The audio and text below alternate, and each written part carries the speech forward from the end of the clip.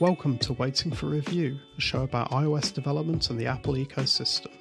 From Wellington, New Zealand, I'm Dave Wood, and joining me from Devon, England, is Dave Knott. I sat down and used GoodNotes this morning, actually, and just used my pencil on my iPad. Oh, yeah? Sorry, give it maybe 4 or 5 years, you can use my app to do it. Are you getting a sense of the long view with it? It feels like it's going to take quite a while, but that's okay.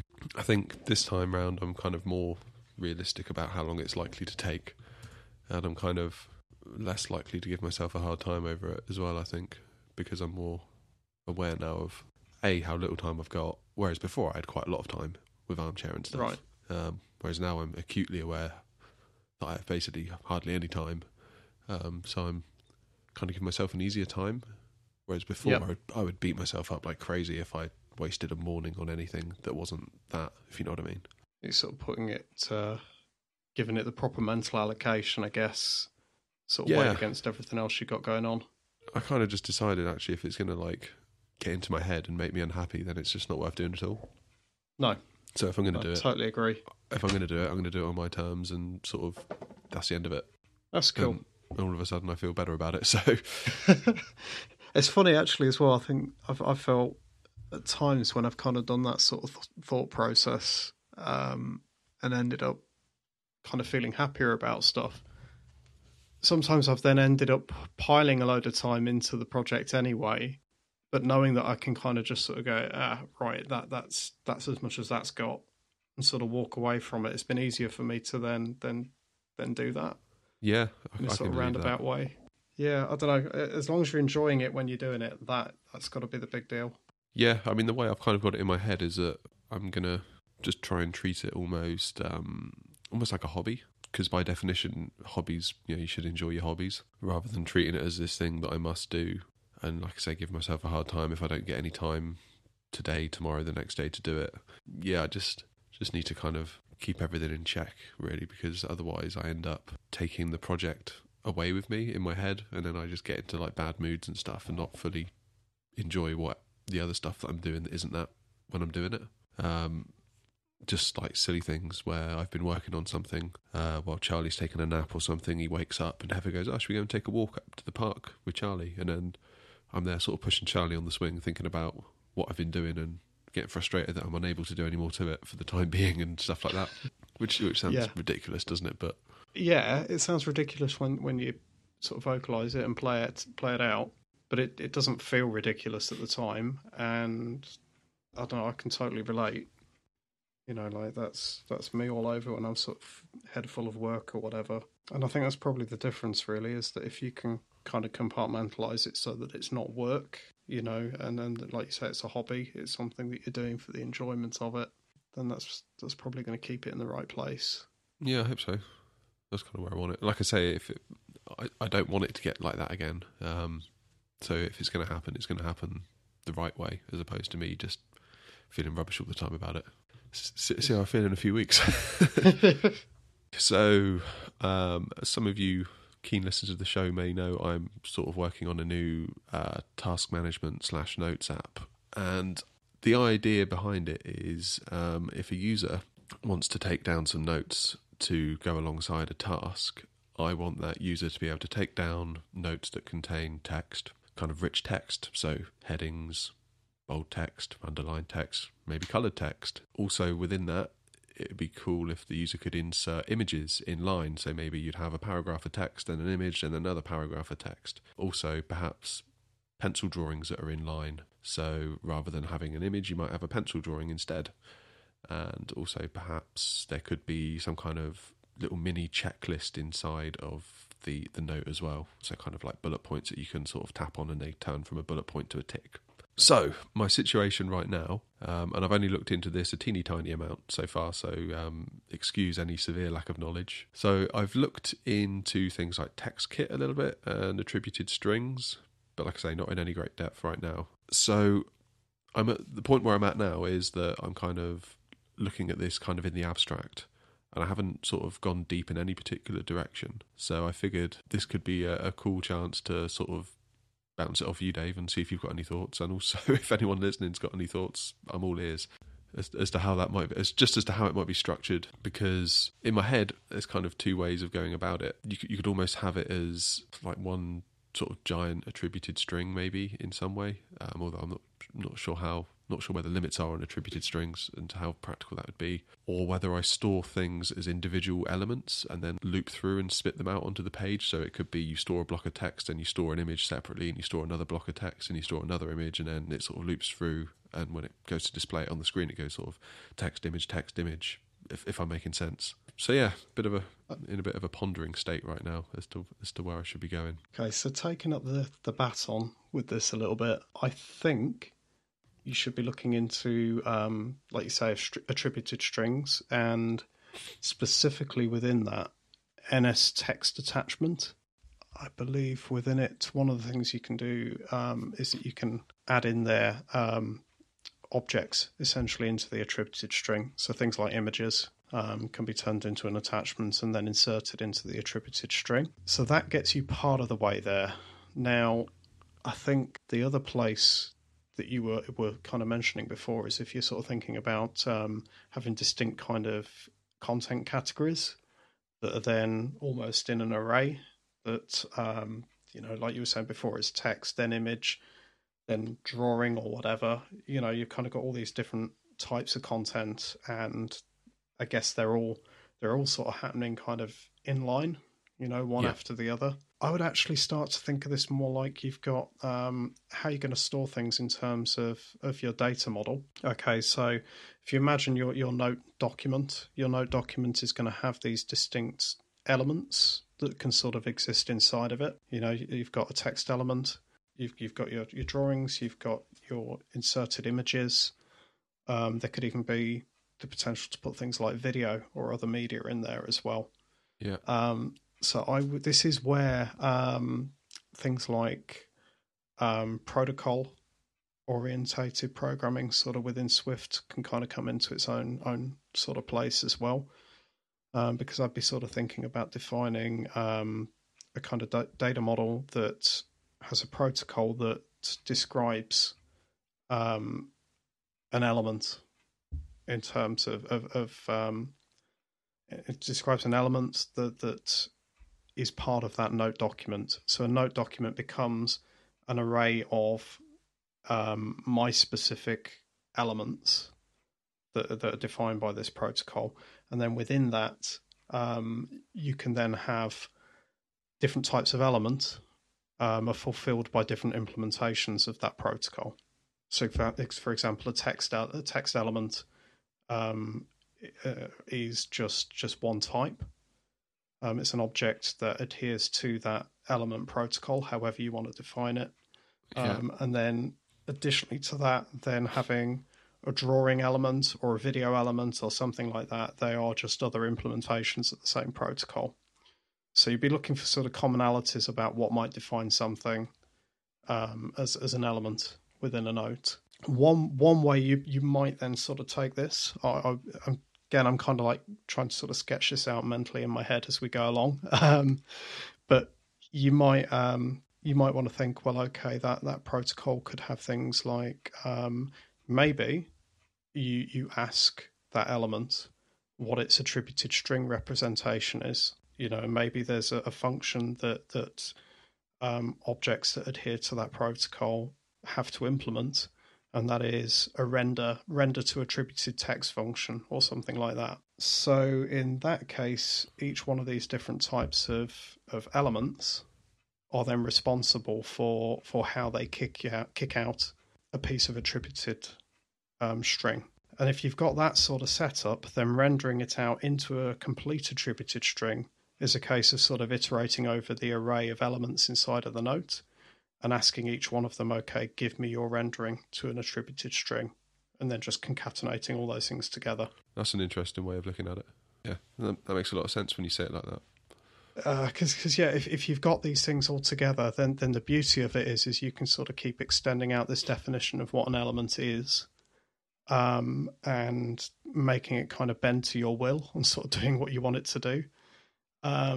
Because you may decide, maybe there's another way of representing these things, for example, or there might be a process where you want to be able to filter off all of the images inside of a note and maybe just output those to something or have them displayed in some other fashion. It's interesting you say that, because I kind of did the typical developer thing where I started designing it so that it would result in an easier implementation. So that I kind of, in my head, I was like, yes, this is going to work loads better, and isn't it convenient that it's also easier? But actually, once I'd finished it and looked at it, I was like, nah, that sucks. That's just me trying to make something easy for myself. So I kind of made it that anything like an image or a pencil sketch or anything would be considered like an attachment to the note. Right. And would therefore be accessible via a horizontally scrolling collection view that sits at the bottom of the screen. Yeah. And then that way, I don't have to worry about inlining them at all. They're just completely separate. And then the note is just a plain text note, and then all the stuff's attached down the bottom, and then I can just call upon them when I want. But actually, in reality, once I'd sort of taken a step back and looked at it, it really wasn't the right approach, I don't think, because I think they need to be in line, because the note that surrounds them is going to add a lot of context to that image or that pencil drawing. Yeah, it's absolutely crucial that they're in line. So I think what the approach you're describing there is with the whole attributed string and then concatenating them together so they all sort of flow out onto the screen in order. I think that's definitely going to be an approach I should look at in more detail. Yeah, breaking everything down into its smaller parts and then joining it back together rather than it all just being one giant thing in the first place. Yeah, and it's not hitching yourself to a particular wagon in a lot of ways as well, because like on the next version of Swift or within the next version of iOS, we could have some brand new kind of text management or string implementation that you might want to leverage, right? It's absolutely possible, because I mean this is what is called NS text attachment. You're looking at something quite old. Yep. And that's great because it can do all these things. It's been around for so long. But yeah, it could be that there's some other thing that you then want to use, and if you've done it this way, your elements are their own thing, and getting them to kick out a new representation becomes a new function within the protocol that defines them, and a new implementation on the objects themselves. And so yeah, that way then you're not kind of limiting yourself. You're not trying to store this attributed string as a thing in its own right. You're trying to store the things that constitute the output that's going into that string. And down the line, that can pay off in other ways. I mean, this could be, you don't know where you're going to go with this app. There could be a position where you want to upload all of this stuff to WordPress.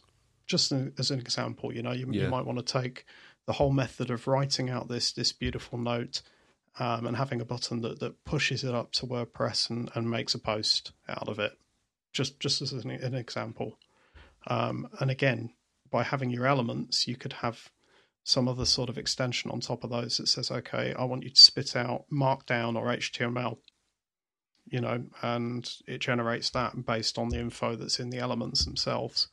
Yeah, sure.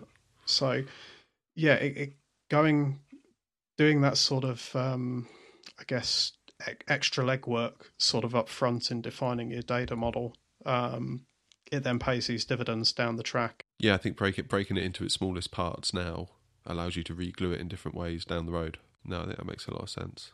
Yeah, I think now is the wrong time for me to be diving in almost at a development level on this stuff. I just kind of want to get a view in my head as to what the direction I should be going. But like you were saying, we're dealing with sort of NS stuff here, which indicates it's pretty old. For all we know, I mean, what's DubDub now? A month away? A little over a month? Yep.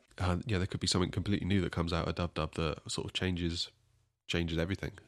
So I think I'm unlikely to really dive in at a code level much before WWDC on this. I think now's a bad time for development, like sort of greenfield development, generally for me right now, with DubDub being so clear, so near, just because a new API or a new something they announce could invalidate weeks of work that I'm doing right now. So yeah, I think right now my best use of my time is kind of thinking at more of an abstract level in terms of design, in terms of visual design and kind of architecture design and things like that. So yeah, that's where we are. I feel like I've got more of an interest this year in WWDC in terms of things they might announce, because I've got all these things that I know lay ahead of me kind of technical challenges that lay ahead of me. And I'm kind of looking at WWDC thinking, I wonder if maybe just one of them could be made to go away or made loads easier with some new framework. So I'm kind of excited for it more this year than I have been in previous, I think.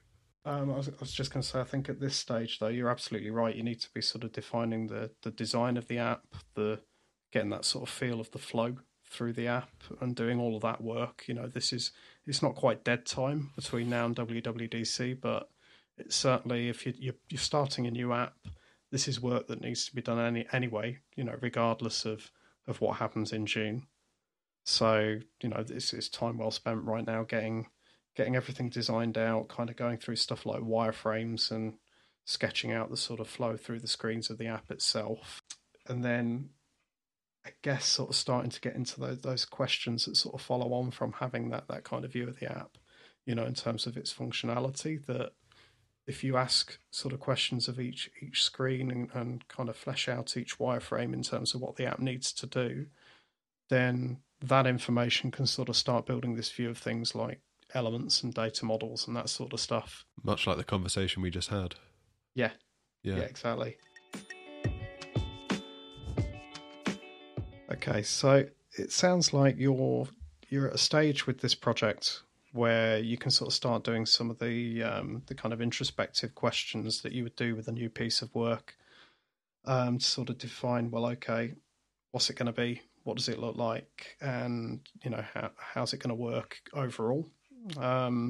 Some of that is, as we were talking about a minute ago, it's things like design and sort of general flow of the app, and then stuff like app architecture and things like that as well, data models and all of that. But I guess I would sort of also be starting a new piece of work off by kind of asking a few kind of key questions, really.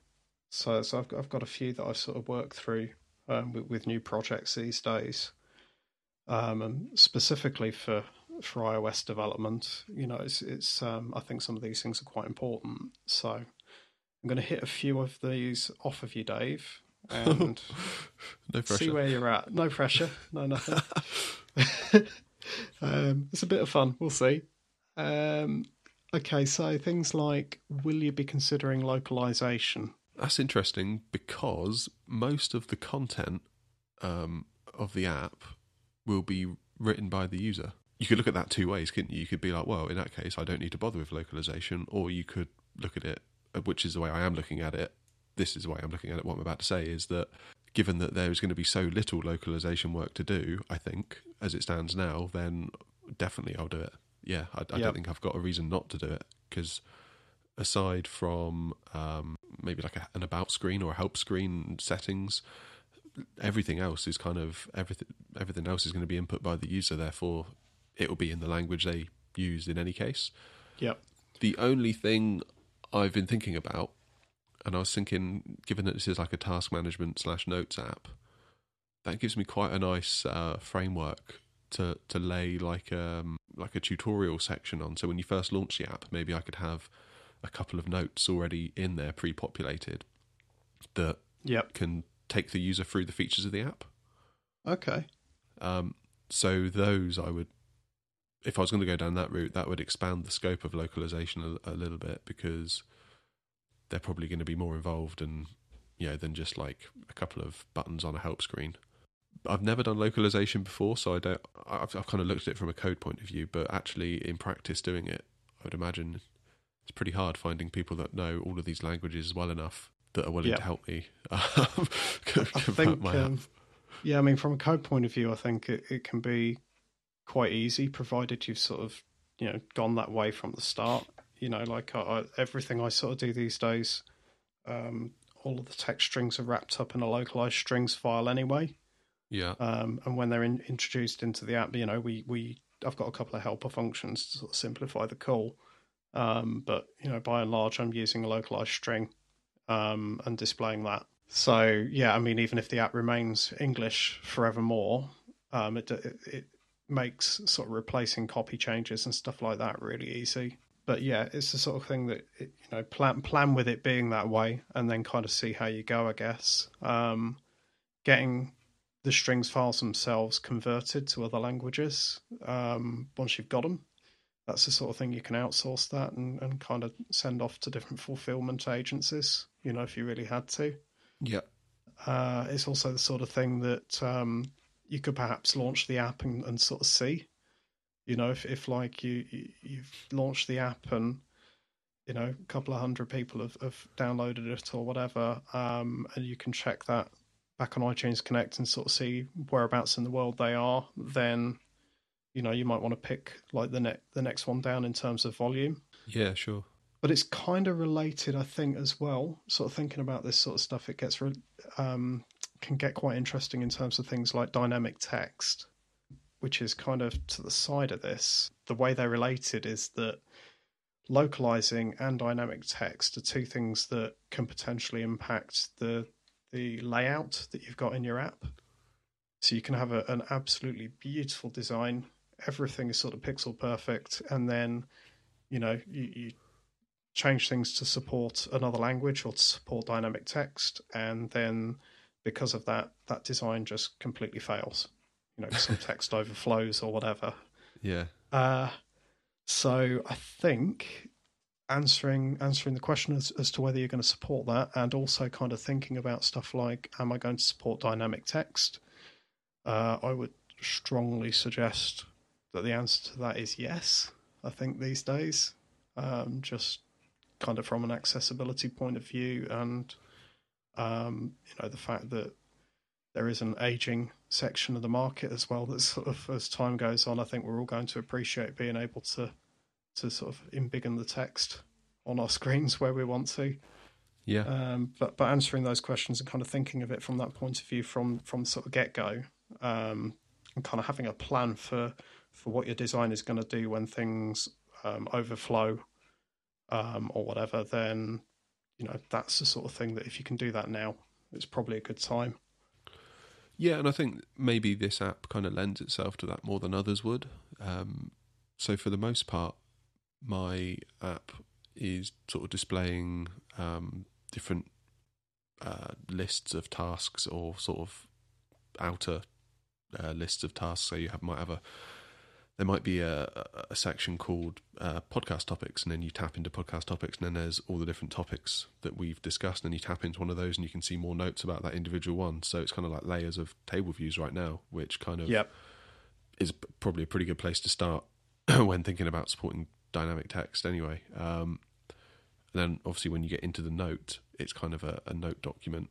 So yeah, I think the potential for things to go terribly wrong isn't that high, and I think it is kind of, I would say definitely yes to that question. Cool. I think I'm in a better place than maybe I would be if the app was something different. Just essentially it's some table views right now, and then you sort of go through to a detail view where the note is displayed. So I don't think I've got any reason not to, really. I can't think of a good reason to say no. No. I think it's more a case of kind of taking a look at your design sort of when you kind of feel it's complete, and then playing it back to yourself and sort of going, well, okay, how would this look if, or maybe dummying a couple of screens up, and then just turning things on and turning the text sizes all the way up and sort of seeing how things handle and how they look. Just kind of get a feel for that sort of before you're too far down the sort of development path, because it can be one of those sort of things that to get it in at the end of a project is kind of twice the work.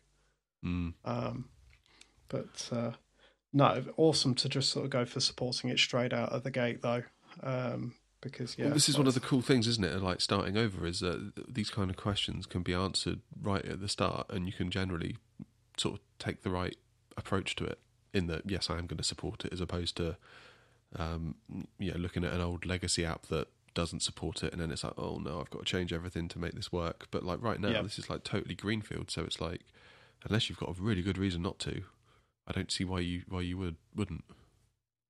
No. So yeah, I think I'm in a very fortunate position. A, due to the nature of my app, and B, the fact that it's brand new. I mean, I haven't even coded anything yet, so that's how brand new it is. Besides a few things to prototype an idea, but yeah, that's cool.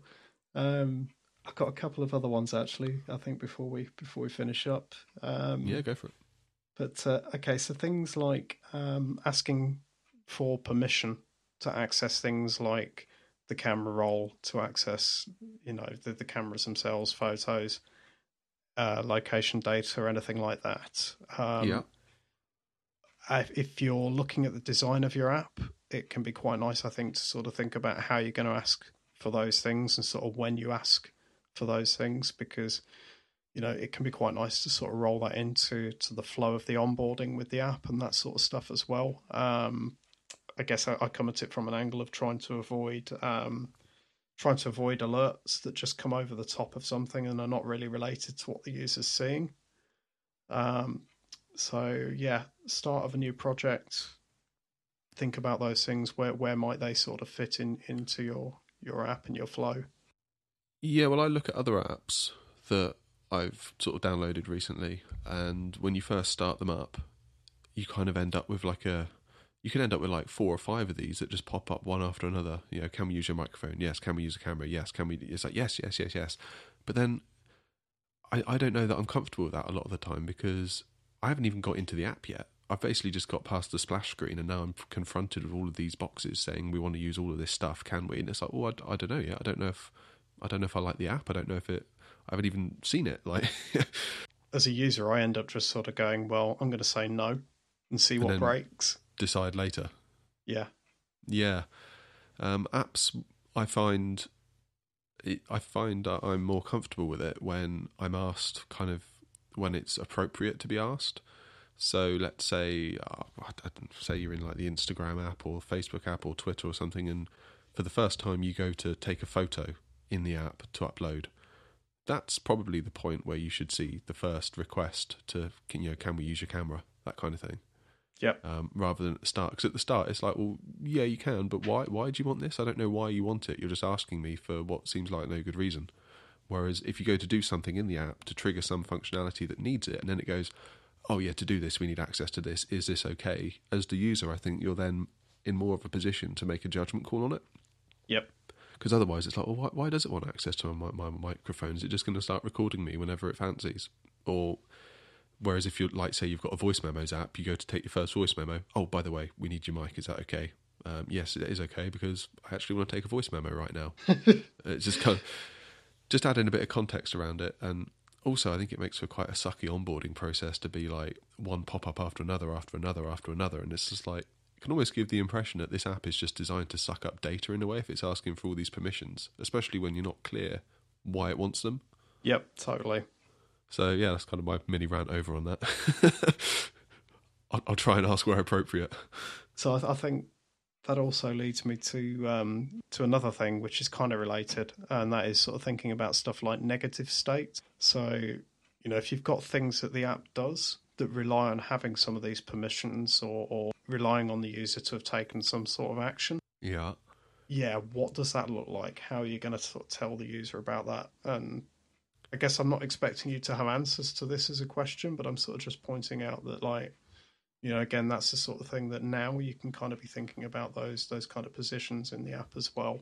Because it's easy to sort of look at to think about what you want the app to do and to kind of imagine the perfect state, the screen kind of looking as functional as it can possibly look and everything's turned on and all of the rest of it. And then actually then when you sort of start thinking about, well, okay, if they've not given access to the camera roll, then we can't show this bit or do this bit. Or, if there's no access to the camera, then we can't do this here. And so I guess just now is probably a good time to sort of put the lens onto the design and sort of think about those things. Yeah, so in my head, I mean, I've never actually had to ask for any of these things before in an app.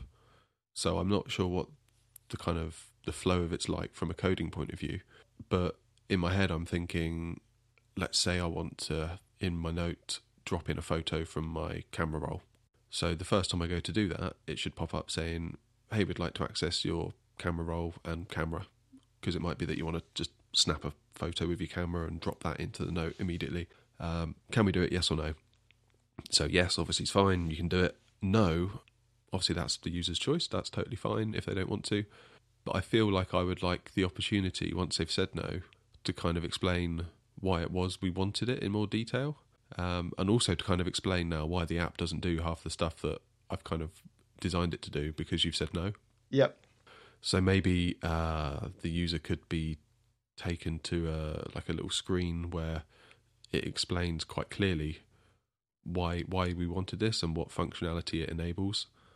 Because it might be that the user says no for like a privacy concern or something else. I don't know, but it just an opportunity to kind of put my case forward to be like, this is why we actually wanted it, and without you saying yes, you can't have this stuff in the app, which we feel is kind of core to its functionality. And then say, but if you do want it, if you do want to say yes at any time, you can sort of maybe flick a switch here or jump into your settings and just, I guess, kind of try and re-onboard the user for that particular piece of functionality, if that makes sense. No, it does. It totally does. Those sort of screens are absolutely the right place as well to sort of have that button that chucks them into the settings screen. There's another thing there as well. Some of the permissions that you ask for may only actually return once.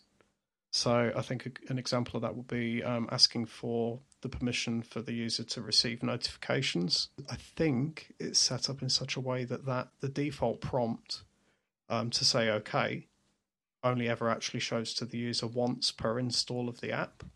Okay. So they would have to delete the app and reinstall it to then see that prompt ever again. And you as a developer only know that currently they don't have permission. So otherwise they've got to go fishing in settings otherwise to re-enable it if they want to. Yeah. So actually having that as kind of the default thing that shows when there's no access to these things, only asking for the system prompt, the first time round, like asking for it if it's possible to do so, and then otherwise giving them that kind of negative flow that says, okay, we can't do this thing and you need to go to settings. Kind of having that sort of fallback can be quite good, because otherwise you may have developed it sort of thinking that you're going to show that prompt that asks for this thing every single time, and actually it doesn't really do that. That's something I've fell into before. I think locations preferences is another one, but I'm not sure about the camera roll itself. I don't know if that triggers as many times as you want. Oh, you mean so if they say no and then they go back to add a photo, it'll ask again? Is that what you're saying? Yeah, exactly. Yeah. Whereas I think actually presenting them with something, if you've asked once and then keeping track of that, setting a default flag or something, and then otherwise if it's still locked out, you're then presenting that sort of, hey, we need this in order to give you this. Click here to go to settings to turn it on. I think that sort of flow can be really quite good. I mean, at that point, it's kind of, there's friction, isn't there? You've already introduced friction. There's friction in that the user can't get what they want, and there's friction in that they have to jump through some hoops to get it back again if they do decide that is what they want. So, yeah, it's just all a little bit unfortunate at that point, isn't it? So maybe I've seen it in a couple of places where in some apps you almost get like a splash screen. It explains that they're going to ask for permission for a certain thing, and they almost put up a box that looks like the actual prompt, but it isn't. And then the OS puts up the prompt that looks very similar. I don't know if I'm painting a bad word picture here, perhaps. No, I'm following. I'm trying to think what app I saw it on recently, but it's kind of like this screen came up saying, "Oh, hey, we need to send you notifications, so please say yes." And then they drew like a little alert box with a yes on it, and I went to tap it and it did nothing because it was just a drawing that they put up. And then the actual OS version that iOS spits out, that appeared, and then I was like, right, okay. So I'm not sure where I'm going with this really, but I think that could be one way to ensure that you get the right answer the first time, perhaps.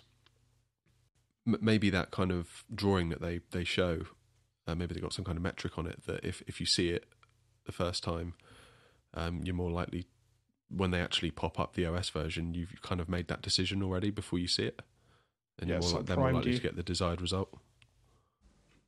Yeah, like a kind of priming. Yeah, just so it's not such a shock and the user's like, oh no, I don't know about that, and then click no. So, yeah, interesting. I'm not sure that's the approach I would take, but yeah, interesting nevertheless. Okay, we'll call that a wrap. If you've enjoyed today's show, it'd be great if you could leave us a review on iTunes, or if you could leave us a recommendation in Overcast by hitting that star button. That will help us reach even more like-minded people. Also, we have our Slack channel. We'd love to invite you to join. Our hope is it can be a really great place for fellow developers to come and hang out. If you'd like to join, just leave us a message on Twitter at WFR Podcast and we'll get you signed up. So, Dave, before we run off, where can people find you? You can find me on Twitter at DWRoboheads, that's Roboheads spelled with a Z, and you can find my apps at roboheads.com. Again, that's Roboheads spelled with a Z. How about you, Dave? Yeah, you can find my remote control for Kodi at armchair-remote.com, my latest app to help kids learn to read. You can find at spacereaders.com, and on Twitter I'm at _DaveNot.